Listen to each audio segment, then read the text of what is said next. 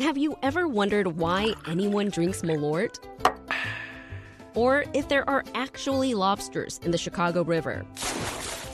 Then listen to the Curious City podcast, where we answer all your questions about Chicago and the region. WBEZ's Curious City is part of the NPR network and available wherever you find your podcasts. Hi, I'm Sasha Ann Simons, and this is Reset. When Reset first began, the show introduced a series called Closing the Gap, where we look at racial and socioeconomic gaps across Chicago and Illinois. On issues like income, infrastructure investment, and mental health, our aim isn't just to identify disparities, but to highlight folks working on solutions to close the gap. So far, we've taken on life expectancy, early childhood education, and access to reproductive health care. This week, we tackle one of the most pressing issues during the pandemic: hunger and food insecurity. Critical aid programs are about to expire, with millions of families struggling to survive. Millions of our neighbors will struggle to put food on the table this holiday season, leaving food banks overwhelmed and volunteers working overtime. COVID-19 has wreaked havoc on the American economy. Each week, hundreds of thousands of Americans file for unemployment for the first time. And food pantries are seeing their longest lines in decades. The numbers are shocking. 50 million Americans are now what's termed food insecure, up from 35 million last year. But all across the Chicago region, people are stepping up to help. We'll hear from many of them throughout the week. And we're kicking things off with someone who says food insecurity is one of the leading health crises in America. Joining me now is University of Illinois professor Craig Gunderson. He's the creator of Map the Meal Gap, a data project that tracks food insecurity across the country. Professor Gunderson, welcome to Reset. Thank you very much. I'm very happy that you're covering all these important topics. I'm glad to be a part of this discussion. Of course, and let's start with a definition. Food insecurity, it's more than just hunger, right? It's more complicated than that. Right. When we talk about food insecurity, it means that at some point in the previous year, a family did not have enough food due to economic constraints to feed their entire family. And it's a well-developed measure that's been in existence since the mid-90s. It's based on 18 questions on something called the Core Food Security Module. And if a person answers the household more than three of those questions affirmatively, then they're considered to be food insecure. It's become the leading indicator of economic well-being in the United States today. So, as you've just outlined, it's not a new problem. Food insecurity has been a serious issue, not just across the country, but locally, even before the pandemic. Can you just give us a sense, Professor, of where we were and where we are now? Right. So a couple key things I want to emphasize about this, three key things. The first thing is that food insecurity was a huge problem before COVID. It's going to be a big problem post-COVID. So I'm really happy that people are drawing attention to this important issue during COVID. But I think, again, it's a big problem before, big problem after. The second thing I wanted to emphasize is what's going on in Chicago is that, as you mentioned at the outset of all of this, is there's huge disparities within Cook County in terms of economic well-being over many different dimensions. And one thing that we've done is we did this analysis pre-COVID, and I can send along some figures for this if you're interested. But what we showed was just the amazing disparity between zip codes that are over 50% Black versus zip codes that are not 50% Black. What you see is that every single zip code in Chicago with a food insecurity rate 10 percentage points higher than the average, they're all majority Black zip codes.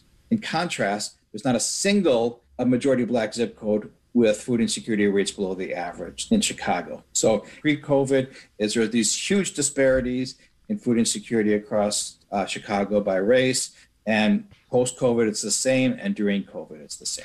Go ahead and unpack that a bit more for us, because, I mean, there are specific areas, as you're saying, that are getting hit harder than others. Okay. And pockets, not only pockets in neighborhoods within the state and within the city, but people, demographics. Okay. So this is something I think that we all need to be really cognizant of during COVID, is that, again, I don't want to enter into the quagmire that is, whether lockdowns are good or bad, the usefulness of them or anything. But I think what we need to recognize is that even if when we do impose lockdowns and things like this, is who is hurt most by this. Okay, for example, persons like yourself or persons like me is, we can do our jobs from a distance. And so it doesn't really affect us that much. However, is that for vulnerable households, i.e. those who are most likely to be food insecure, is they're hurt most by this because they work in jobs where you have to be present. In other words, you have to be at a restaurant doing the dishes there. You can't do this from afar. Or if you're a janitor and your whole office buildings are shut down, that's not something you can do from afar. You have to be there. So in terms of a lot of the impacts of COVID, it's mainly on those who are most vulnerable in our society. How does what we're seeing here compare to trends that we're seeing nationally? So overall, I mean, to some extent, as Illinois and Chicago in particular looks a lot like the rest of the country insofar as, you have increases in unemployment. However, they weren't as bad as we had originally anticipated. So that's the good news. The bad news is in Illinois and elsewhere is it's those who are most vulnerable who are really experiencing unemployment. Unemployment rates are basically back to where they were pre-COVID in terms of those with college degrees and who can work remotely. It continues to be very high unemployment rates amongst those who are most vulnerable, including Black persons, including, for example, those without a high school degree. So those groups are at most risk. Now, in terms of the geography of all of this is, like I said, Illinois is doing similar to the rest of the country. But if you look at areas like Las Vegas or Atlantic City or Orlando, Florida, those are areas with sharp spikes in terms of their food insecurity rates and because the unemployment rates have risen so much. But in the Chicago area and other places around the state, most people are being hurt are, as you might imagine, those in the service sector. Now, I want to drive this point home because you brought this up before COVID, right? You said right. Food insecurity was a big problem and it'll be a big problem post-COVID. I know a lot of folks think that it's just because of the pandemic that we're seeing this trend. So just really drive home for us, Professor, what extent COVID is to blame for the current predicament and what other factors are driving this trend? So, I mean, if we think about COVID, I mean, as you mentioned, the pre-COVID and post-COVID is certain segments of our population are at greater risk of being food insecure than other segments of our population. One thing I always emphasize is that poverty does not equal food insecurity, and food insecurity does not equal poverty. 70% of poor households are food secure. In other words, they have enough food for their family.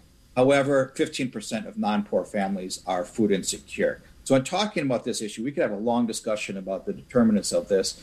But one of the key determinants, in which is disability status, is those with disabilities are much more likely to be food insecure than those without disabilities.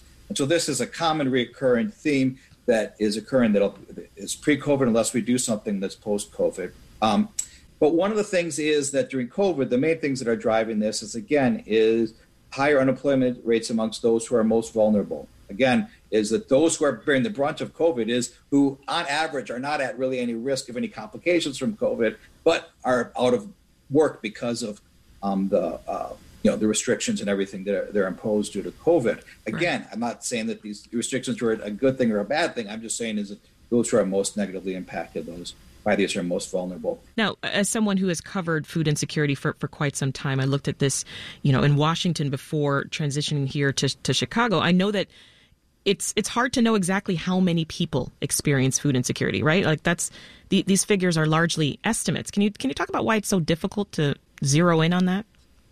Well, on the one hand, it's really difficult to try to figure out, who is food insecure, as you note, is that we don't see in the United States, that persons are suffering, from severe malnutrition. Thank God that we're not suffering from a lot of these issues of severe malnutrition. So a lot of food insecurity would be invisible. We don't see people who are food insecure. There are neighbors, there are oftentimes family members and things like this who are suffering from this. Well, that's the one hand, it's oftentimes invisible. However, is that the good news is that we have this measure, this 18-item scale that's widely used both in nationally representative surveys, but also in more local level surveys. And this is what's really helped us out a lot in terms of identifying those who are most at risk of food insecurity. And it really paints a very different picture than if we just look at poverty or something like that. So this is why I say it's become the leading indicator of economic well-being in the United States. That's Craig Gunderson, a professor of agriculture and economics at the University of Illinois at Urbana-Champaign. And we're talking about food insecurity in Illinois. It's a problem that more and more people are dealing with during the pandemic and the economic downturn. It's part of our series, Closing the Gap, where we examine racial and socioeconomic disparities in our region and explore solutions. You can tune in tomorrow, Wednesday and Thursday at 11:20 for more. According to the Map the Meal Gap data, it would take about $285 million additional dollars to meet the food needs of those facing food insecurity in Cook County. Now, that's a really staggering amount of money. Right. So why aren't current programs and safety nets, like SNAP benefits, for instance, why aren't they enough? So let me first talk a little bit about how great SNAP is. For many of your listeners, SNAP used to be the Supplemental Nutrition Assistance Program, formerly known as the Food Stamp Program, oftentimes colloquially referred to as LINK in Illinois. So this is far and away the most successful government program we have. I've yet to see another government program that sets out to, its main goal is to alleviate food insecurity, and it achieves that. You look at what the food insecurity rates would be without SNAP in the United States, is, to put it bluntly, is if we got rid of SNAP tomorrow, is food insecurity rates would be higher than what they are during COVID. So in other words, I just want to point out the magnitude of really how important this program is. Now, that said, is, as you noted, is in Chicago alone, all these missing meals where people are still in great need. I would propose two things that would help alleviate this meal gap. The first is to expand SNAP benefits. So for a lot of SNAP recipients, it just isn't enough money for them, enough benefits for them. So the first thing I would do is, others and myself have been proposing, what the impact of increasing SNAP benefits would be on food insecurity in our country. So that's the first thing I would propose. This is especially important in cities like Chicago, where you have really high housing costs. So to increase SNAP benefits is really important. The second thing that I think that I would propose is, as I mentioned earlier, there's a lot of non-poor people who are food insecure in our country. By expanding the threshold, by increasing the threshold for receiving SNAP benefits, it would bring more vulnerable people into the program, which would then help alleviate food insecurity as well. The reason I mention this is solving food insecurity in our country is really easy. We have this great tool in SNAP, and by expanding SNAP, we can alleviate food insecurity to a really high, to a large extent. And so by using that, in addition to all of our great work being done by Feeding America and its network of food banks, including in Chicago, the Greater Chicago Food Depository, those groups can also help fill in some of these gaps. But by expanding SNAP, we can most effectively reduce food insecurity in the United States. I know in other parts of the country, many organizations that are doing this work, right, they're working to bridge the hunger gap. They sometimes have trouble securing funding or resources that they need to actually fight this fight and fight hunger. For instance, I'm thinking of local government restrictions that I've seen on the application process. Can you talk about what that looks like in Chicago and in Illinois? Are some of those same barriers being faced here? Right. So, if I'm understanding your question correctly, you're talking about some of the barriers that people face in terms of getting SNAP. And this is a serious issue, is to enroll in SNAP there's a lot of hurdles to enrolling in SNAP. You have to be pretty good at keeping records on a whole variety of different things. The application process is very difficult. So I think that if we made the application process easier, that would help out a lot. Mm-hmm. In addition, is that what we want to do is, once people are on SNAP, and if they are still eligible, you want to make the recertification process as easy as possible for them. So I would make both those things to bring people onto the program more easily. The good news is that during the pandemic, is that the administration, the Trump administration, in combination with the USDA and Congress, did make it easier and more streamlined to get on the program. So that was good news. I guess what I would say is, let's keep it more streamlined and easy to get on the program, right, even after COVID. And I'm also talking about organizations, like I've seen instances, where organizations that are doing the work, so, the food pantries, et cetera, like needing to apply for government funding to be able to distribute the help to folks in need.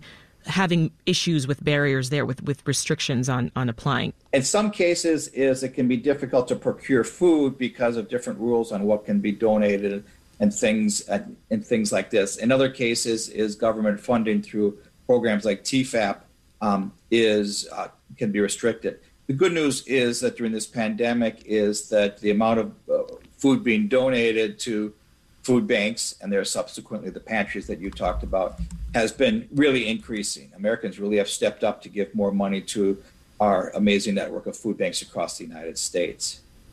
So, as we said, this series is all about solutions, Professor. So, again, with all the research that you've done, everything that you've seen, the policy recommendations that you've made, tell us again, what is the solution here, and where should local governments and advocates, where should they start? I would say they should start and finish at the same place, is that SNAP, is that, again, like I said before, this program is again and again has proved itself to be incredibly successful. So what I would do is to alleviate food insecurity in the United States is, I would encourage advocates to push for higher SNAP benefits. B, I would encourage advocates to increase the eligibility threshold so more people get on the program. And C, I would encourage advocates and local governments to make this program as easy as possible for people to enroll in and to stay on. I'm a simple man, but so in other words, maybe I've reduced too much to SNAP, but it really is an incredibly successful government program that needs to be at the forefront of all efforts to alleviate food insecurity. That's Craig Gunderson from the University of Illinois at Urbana-Champaign. Professor Gunderson, thank you so much for taking the time to talk with us. And thank you. This has been a pleasure talking with you, and I really appreciate your interest in this topic. And that's today's Reset and part 1 of our series, Closing the Gap, Food Insecurity. Tune in tomorrow for part 2, when we'll hear directly from the folks who deal with food insecurity and work to fight it on a daily basis. To hear more conversations like this around the important stories in Chicago and beyond, hit the subscribe button on your podcast app. You'll get a fresh reset in your feed Monday through Friday, and even some bonus podcasts on the weekend. And take 1 minute to give us a rating. It really helps other people find us. I'm Sasha Ann Simons. Thanks for listening, and we'll meet again tomorrow.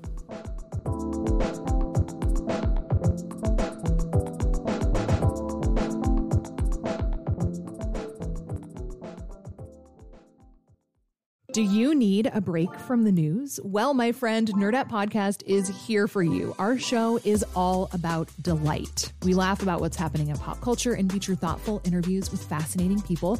We even have a monthly book club that you can participate in. I could just go on and on about it. I loved this book. It was an experience, I'll tell you that. I discovered authors I had never heard of, and I'm really happy that I did. Come hang out with us. Listen to Nerdette wherever you get your podcasts.